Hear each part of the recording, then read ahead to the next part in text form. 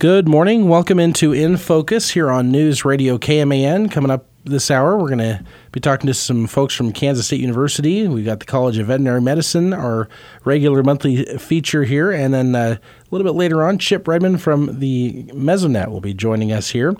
But we start first with Dr. Sarah Kaufman, who is a clinical assistant professor in the College of Veterinary Medicine. She joins me in studio. Good morning. Good morning. Welcome in here. Is this your first time into KMAN? Actually, it's my first time in the studio, yes. Well, welcome.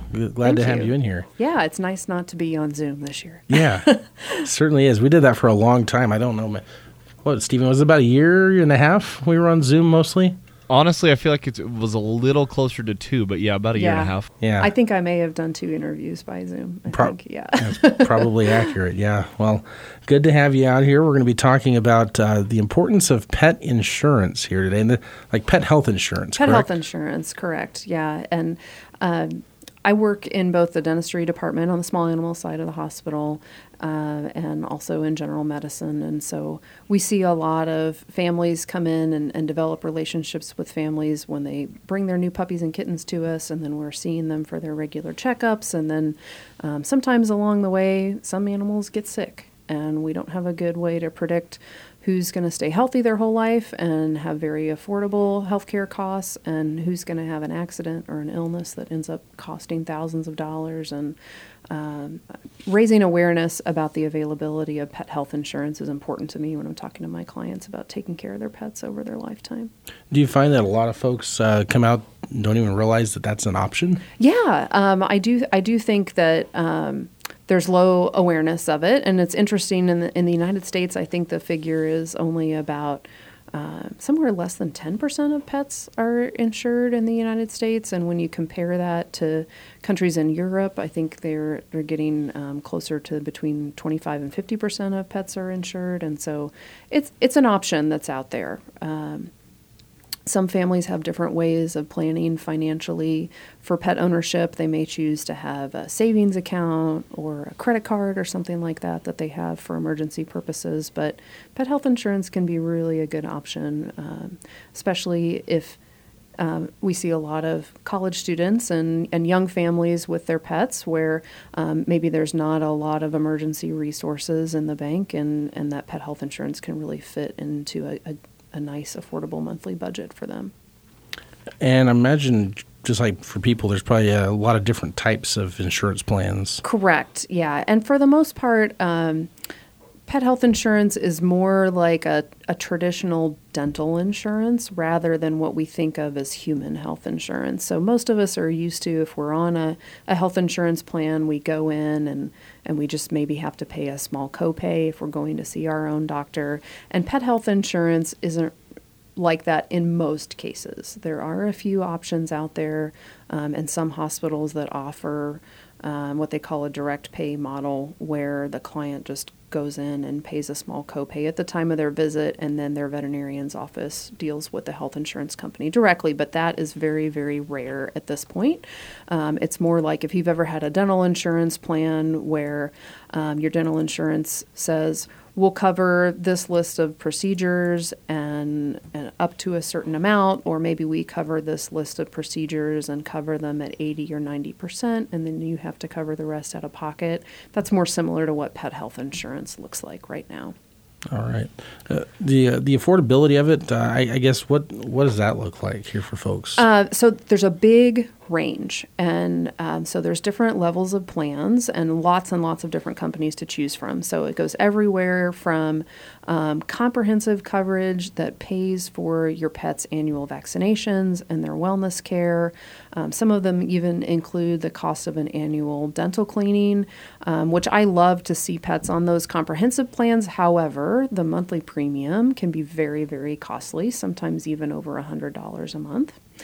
Down to what's more considered an emergency, an accidents and unexpected illness type plan, which is something that I really encourage people to think about. And those are can be much more affordable, closer to the $40 a month range, kind of depending on the company and depending on the options that you choose.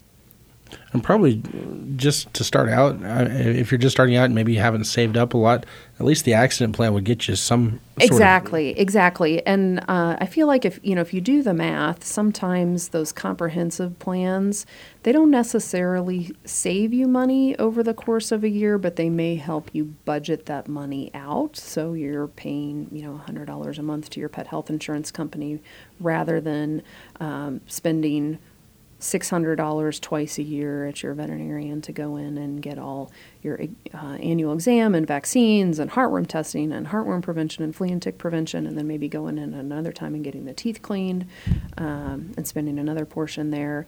It can be seen more of as a smooths out that spending, but the accidents and illnesses plans, those are the things that I really like to see people think carefully about, talk about with their family, because it breaks my heart when I see a puppy and we do its vaccines and it gets to be 4 or 5 months old and maybe it goes and gets spayed and neutered and it's had this healthy puppyhood, and then one day they go and they eat something that they shouldn't, and now they need surgery, and the owner's facing maybe a $2,000 hospitalization bill, and that can be really difficult, even without the cost of, well, I just spent $500-$600 on all my puppies' vaccines and spay and neuter, and then now I've got this other bill, and but we have an animal that if it got this treatment could be really healthy and have a long and normal lifespan after that. But so those accidents and illnesses plans are really, really nice for situations like that where you don't have to worry about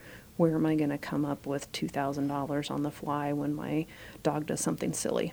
Yeah, well, that's tough, and most of us probably that $2,000 could go a long way here in your monthly budget because absolutely, that's so tough. And what about deductibles? What would you say the deductibles typically look like for these?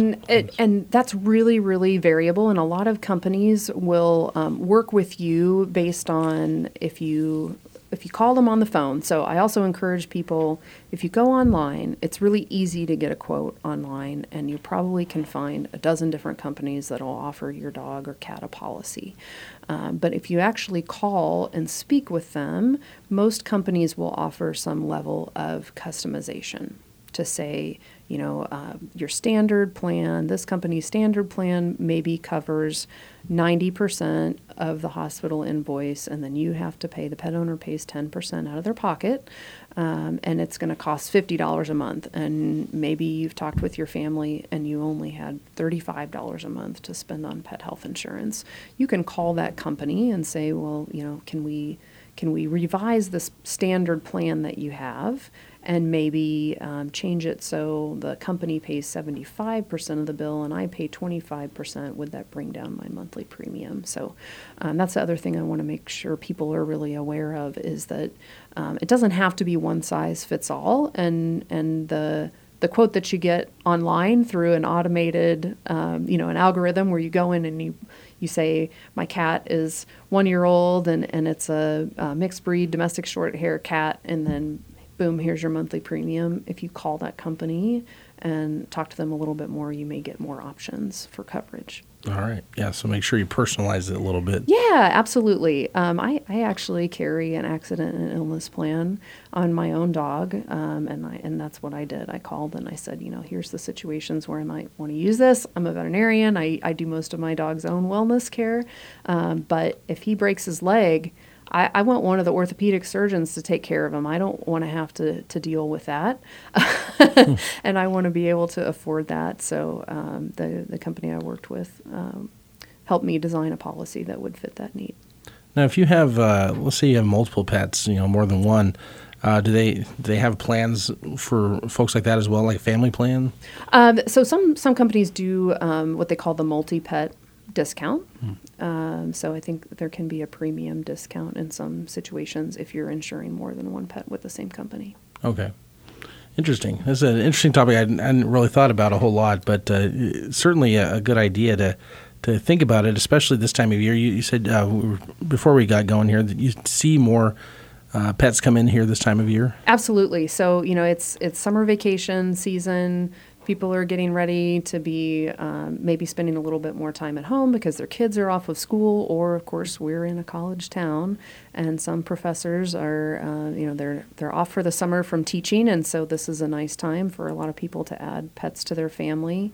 And when you go out and get that pet and you take it for its first vet visit, and the veterinarian says, your puppy or kitten is 100% healthy, that is the best time to think about purchasing pet health insurance.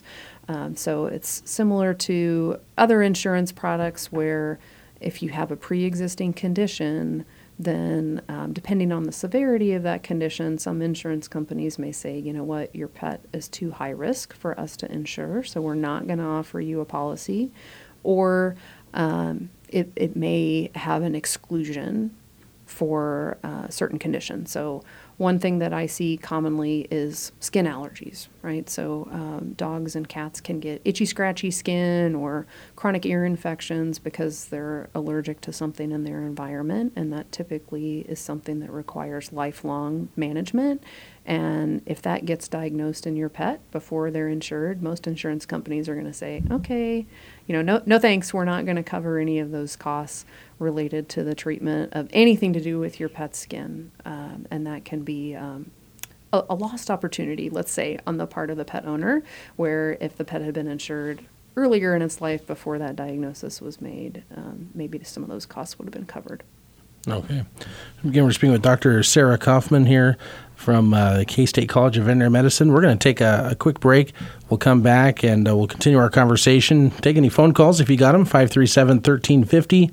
In Focus continues in a moment here on KMAN. We're back here on In Focus, News Radio KMAN.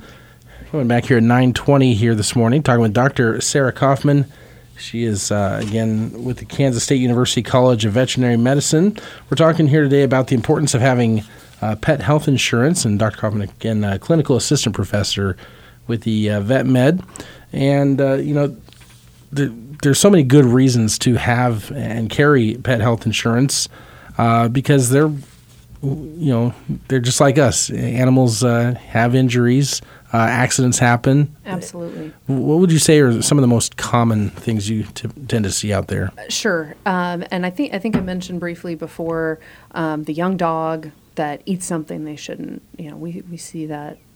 Sometimes it feels like multiple times a day. Wow. We see, especially the bigger breed dogs, your labs and your golden retrievers are kind of notorious for doing those kind of things where either they eat a fabric toy that they shouldn't have eaten, or they eat a pair of socks or something that gets stuck in their intestinal tract, and then they need surgery. And those patients have a very good prognosis for recovery with appropriate treatment. So it's really, really sad when we have to make tough decisions about not providing treatment for a pet because of finances, and I never want to see that happen if we can at all prevent it. So the young dogs that eat things we see all the time, pets that have fractures, so they break a leg. We see that a lot in our younger dogs too, and again, they generally have a really good prognosis with appropriate treatment. But we're fortunate here in Manhattan that we have board certified surgeons, but it's not an inexpensive thing to go in and put a plate on a fracture or put a pin and wire in a broken leg.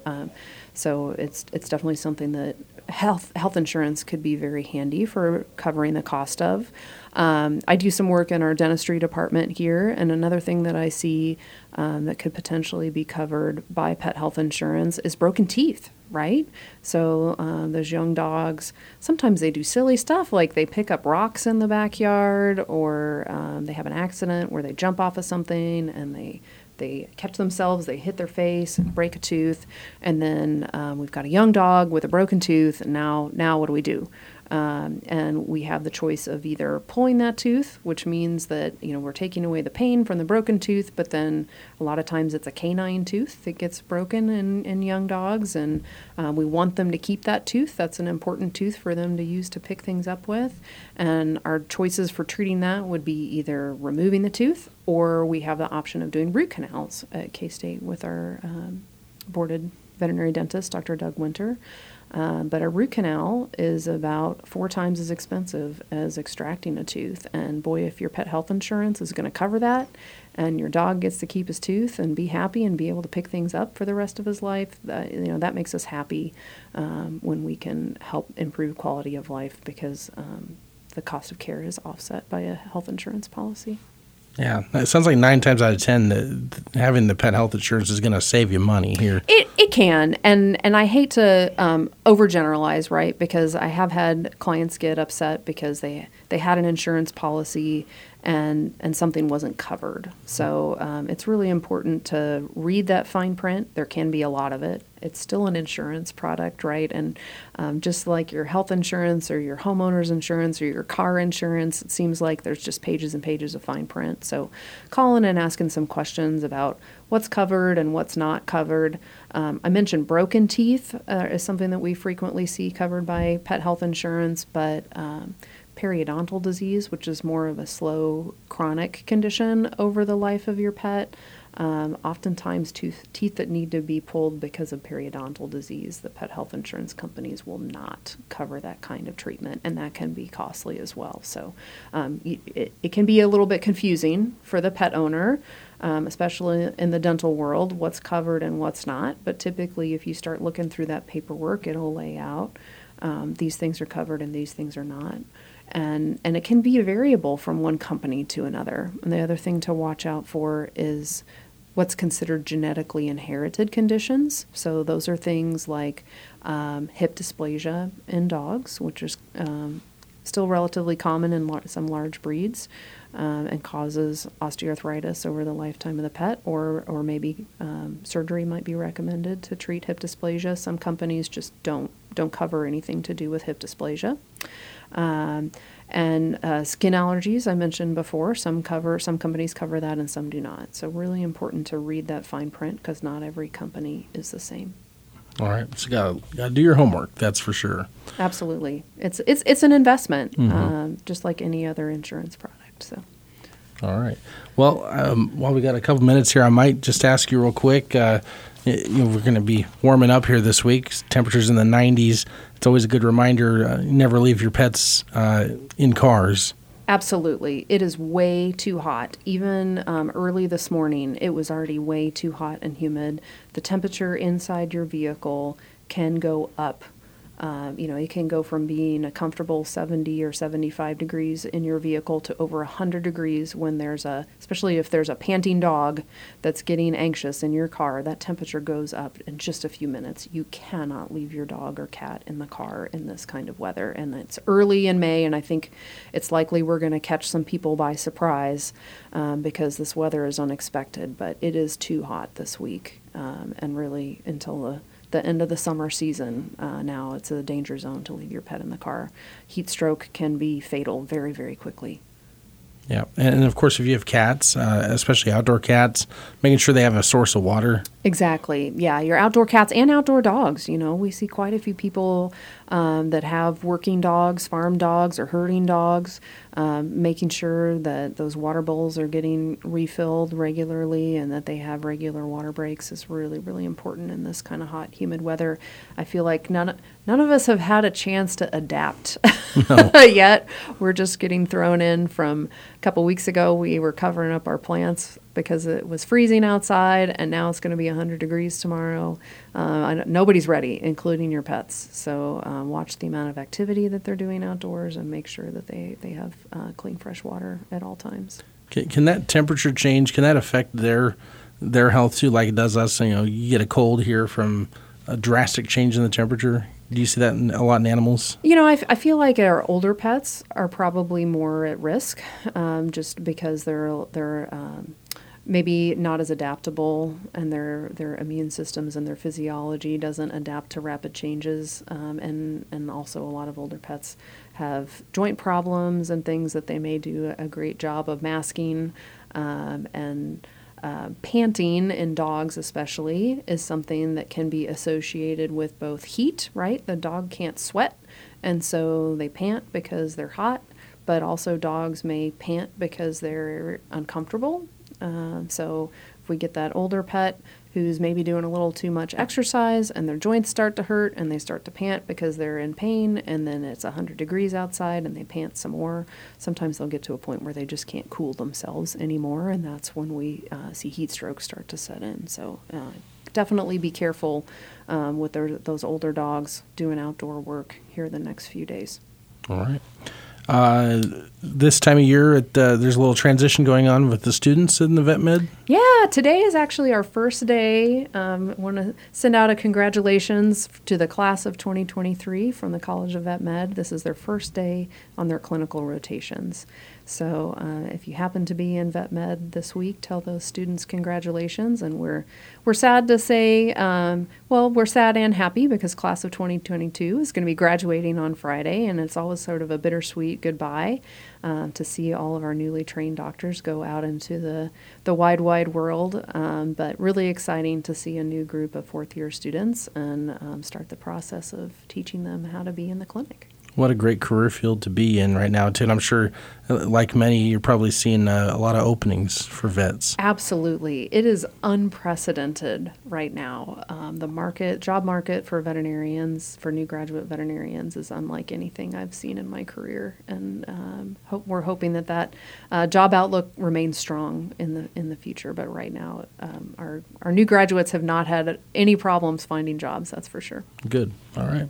Well, Dr. Kaufman, this is a great topic here. Thank you for coming in, and appreciate getting an update here this morning. Thanks, Brendan. Stay tuned. We're going to continue in focus in a moment here on News Radio KMAN. We're back here on In Focus, News Radio KMAN, and my next guest is Chip Redmond. He's a meteorologist at Kansas State University and works with the Mesonet out there. Good morning. Good morning. Appreciate you coming on here. Our topic today is going to be focusing on why it's been so windy here in Kansas this year, because it seems like it's a little unusual spring season we're experiencing. Before we get into that, though, I want to just talk a little bit about the Mesonet and what it does here at Kansas State. Yeah, so the Mesonet is a fancy word for a network of weather stations. We've got about 80 weather stations across the state that collect data real time, and we record that data and bring it in to K-State and distribute it on our website so people can access it at mesonet.ksu.edu. And so you can look at the real-time information, which is really helpful for things such as heat index and the winds and precipitation especially. But we also take that data and we put it into tools to make it usable for different applications.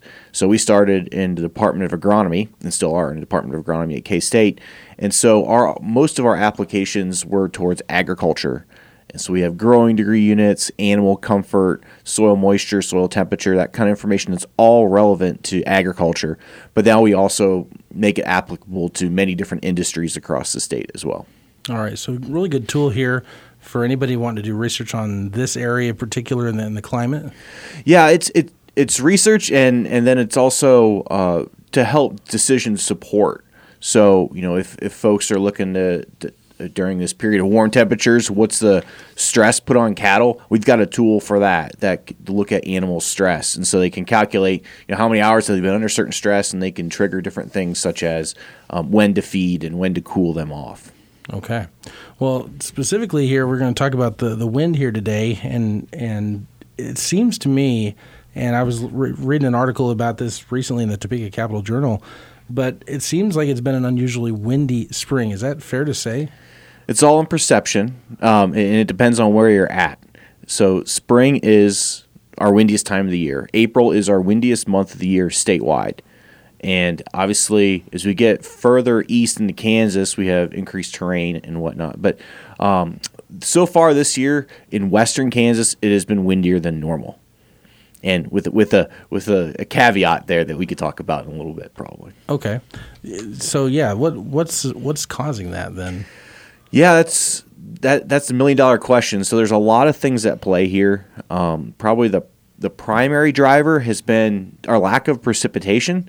And it's been the frequent cold fronts. We're getting frequent cold fronts with northwest winds, and those cold fronts shunt all the moisture down into the Gulf, and they also provide us periods of strong pressure gradients. So we see increased wind with with bigger pressure gradients across the plains. And so as a result, that increases our wind both before the cold front and then after the cold front as well. So with frequent cold fronts, we get more periods of wind. That's one component. The second component is, we've been dry, and so we're seeing increased solar radiation as well. We've had a lot more sunny days this spring. We usually get a few days of cloud cover and precipitation, kind of like we had last week, but we never got that in April. And so with more sun, we're able to basically mix air from the surface on every afternoon. We mix it up higher in the atmosphere, and that tends to bring more wind, or brings the air down from the atmosphere, and it increases our wind because there's stronger winds up above us than there are at the surface. So we're able to basically optimize that wind potential and get stronger gusts. Okay. I've noticed a lot of days here when we read the forecast, the winds are coming from the south too. It seems more frequently than any other direction.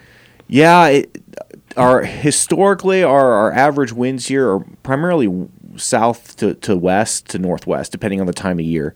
And we get our strongest south winds, and a lot of it could be where you're located. You could have obstructions to your north that you don't notice north winds as much, but our strongest wind gusts have all been from the north to northwest, and that's been when we've seen gusts over 50 miles an hour.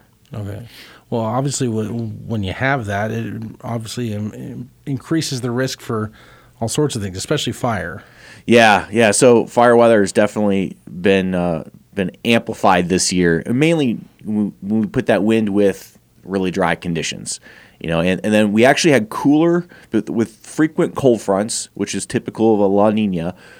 With cooler conditions, thanks to those cold fronts, we've actually seen below average temperatures to start the year, and so that has also slowed the vegetation growth. And we had what we call green up, basically leafing out, and cool season grasses coming up. That's been later than normal this year. And so we combine no green with wind and dry conditions. Yeah, you fuel fire weather problems. And I don't know if the recent rains we've gotten, if that's going to help any. Maybe it helps some here, but we still seem to be relatively dry. Yeah, it's incredible that we can get almost 3 inches of rain in a week and there's no puddles sitting around. It's concerning too. But with these warmer temperatures we've had, with that moisture, especially in the Manhattan area, we've really fueled green up. And so our grasses are growing really well. I saw several people out mowing on the way here. And that green grass takes a lot more to dry out. And typically this time of year will erode, and if not eliminate, our fire weather concerns for the time being. Okay.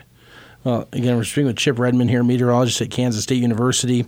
With the windy conditions, does that put us at a more increased risk here for severe weather this spring? I know we've seen a little bit already.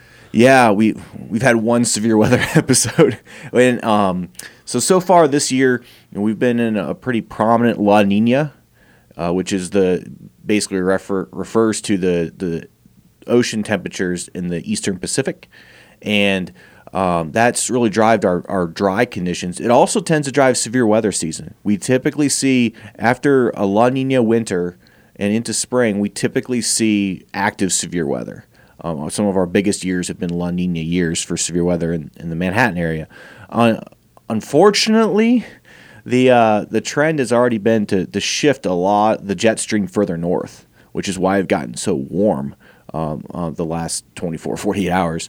And when we shift that jet stream north, we get much warmer, and we typically don't get nearly as much severe weather. So we're looking at a lull in severe weather for the most part for this area, thanks to the jet stream shifting. But typically we would expect more severe weather, and not necessarily just wind, but that comes with hail and I guess tornadoes too, and flash flooding. But we really don't see a direct connection with the wind to severe weather, and we've actually had less severe weather than we typically see this area. But the potential is there later this spring to continue to see more active severe storms. I've been trying to put my finger on it, like a comparable year in the last 10, 20 years. 2012 comes up a lot here because that was a really dry year and there was so many fires. Is this typical or similar to kind of what we saw then? Well, no 2 years are the same, and that's especially when we look at like oscillations on a global scale and how they impact the weather. It's hard to find an anomaly for this year, mainly because 2012 was preceded by a really dry 2011, and they had drought throughout the summer. And we did have that in far west Kansas last year, but for this region, we didn't have that, and we just had such an incredibly dry winter that, I mean, winter is on average our driest time of the year, and to just get nothing is pretty remarkable. And so that really has played a role in the increased wind, as well as a negative feedback kind of thing, where you tend to get drier weather fuels drier weather. Like, we get really strong southwest winds with dry, warm conditions because we have drought in the desert southwest. And so in 2011, 2012, the drought tended to form in the plains. So it's not a real good analog year, which is really even more concerning, because the driest as dry as we were over the winter in the forecasts looking out are kind of bad. And so it would put us in a slightly different pattern than that. Okay. Speaking with Chip Redmond here, meteorologist at Kansas State University. We're going to take a quick break, but we'll come back and continue our conversation in a moment. You're listening to In Focus on News Radio KMAN. We're back on In Focus, News Radio KMAN, talking today with Chip Redmond, meteorologist at Kansas State University, and had a caller call in who couldn't stay on the line. Is that right? Okay, so he did leave us his question there, though. Chip, the caller wanted to know if there's a gadget that can tell you the risk of a lightning strike near you. Is there a gadget that can tell you the risk of a lightning strike? Like there's several handheld lightning meters out there.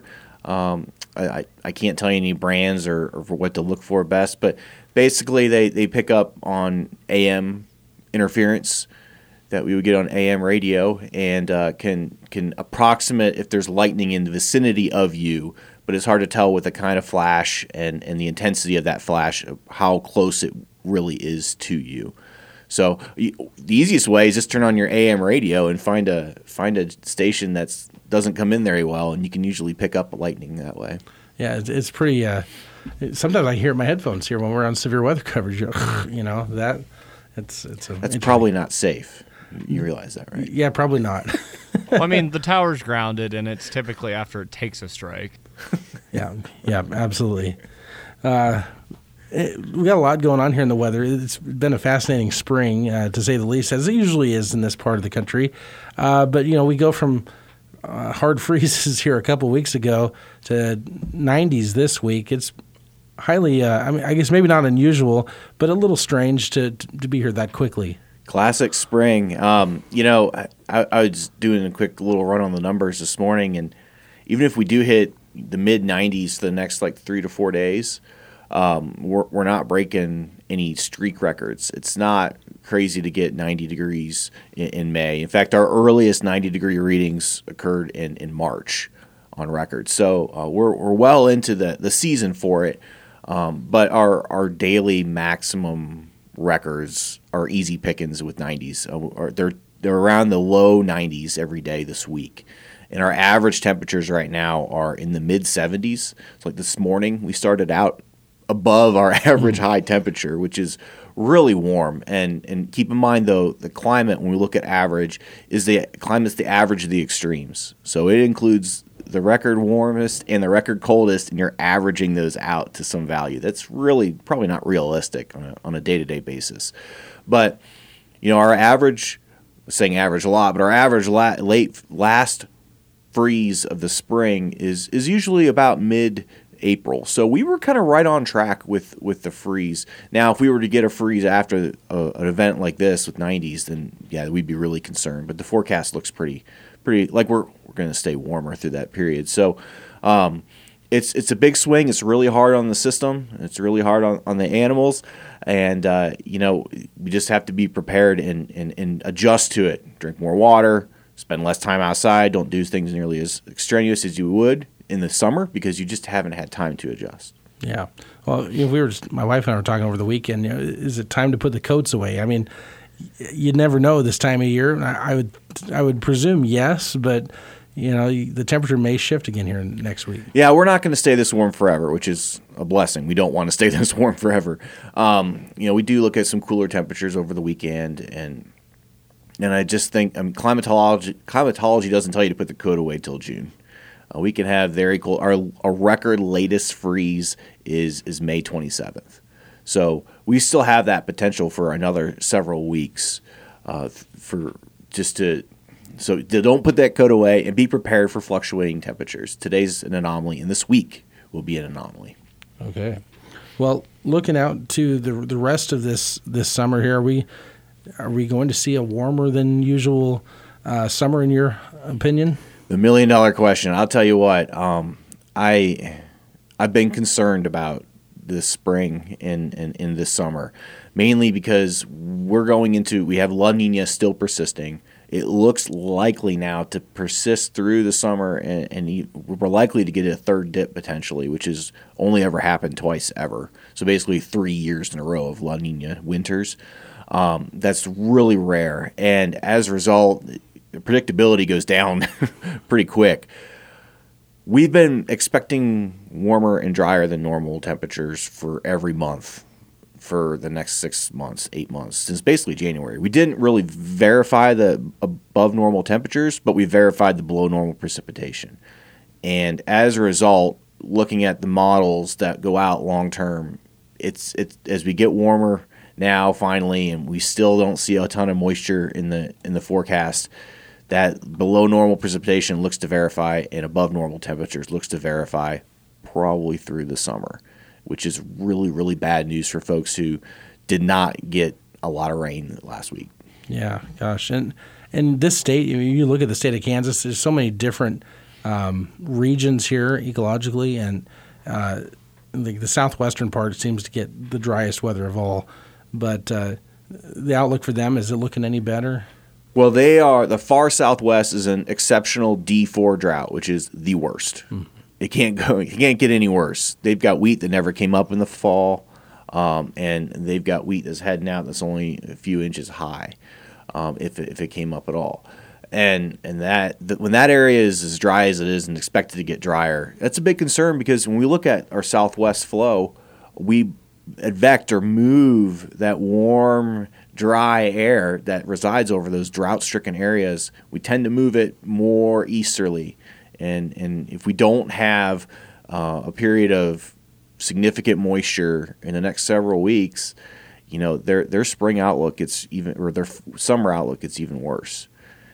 So we really need a significant shift. And last week's precipitation was enough to cut our deficit from April in about half, which is not much. We average in Manhattan area, we average 5 inches. In the southeast, they average a lot more, but when you look at the amount of moisture we got last week across the state, it was just a fraction. So pretty much everyone's in the same boat, no matter what your drought level is, except for that southwest. They're by far the worst. Yeah.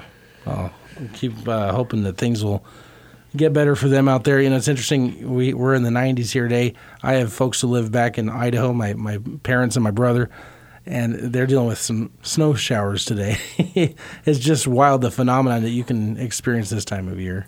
Yeah, well, they need snow. They need a lot more than just showers. And the whole western U.S. has just been in a significant snow drought.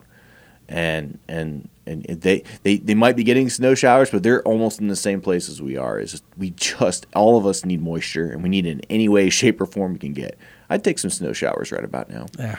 I think rain would be fine by my account here, but yeah, snow, I don't know, not in May. I've seen snow in May, and I don't like it.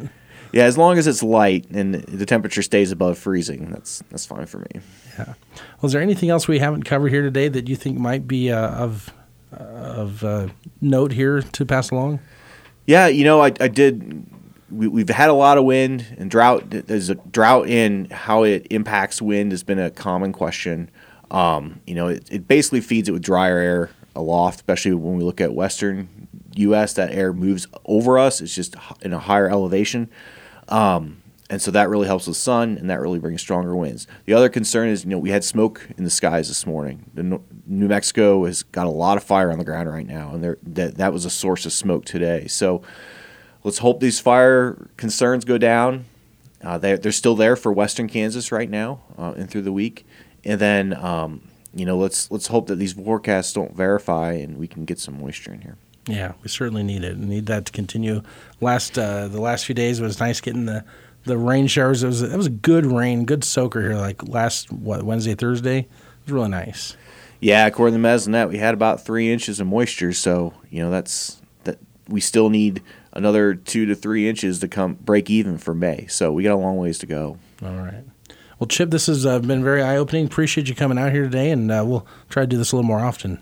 Yeah, that sounds great. Anytime you want us. Okay. That's going to wrap up our program here for today. Thanks to Chip Redmond. Thanks to Sarah Kaufman over at the K-State College of Veterinary Medicine. Our program tomorrow will feature Riley County Commissioner Greg McKinley. He'll be joining us here for the hour tomorrow.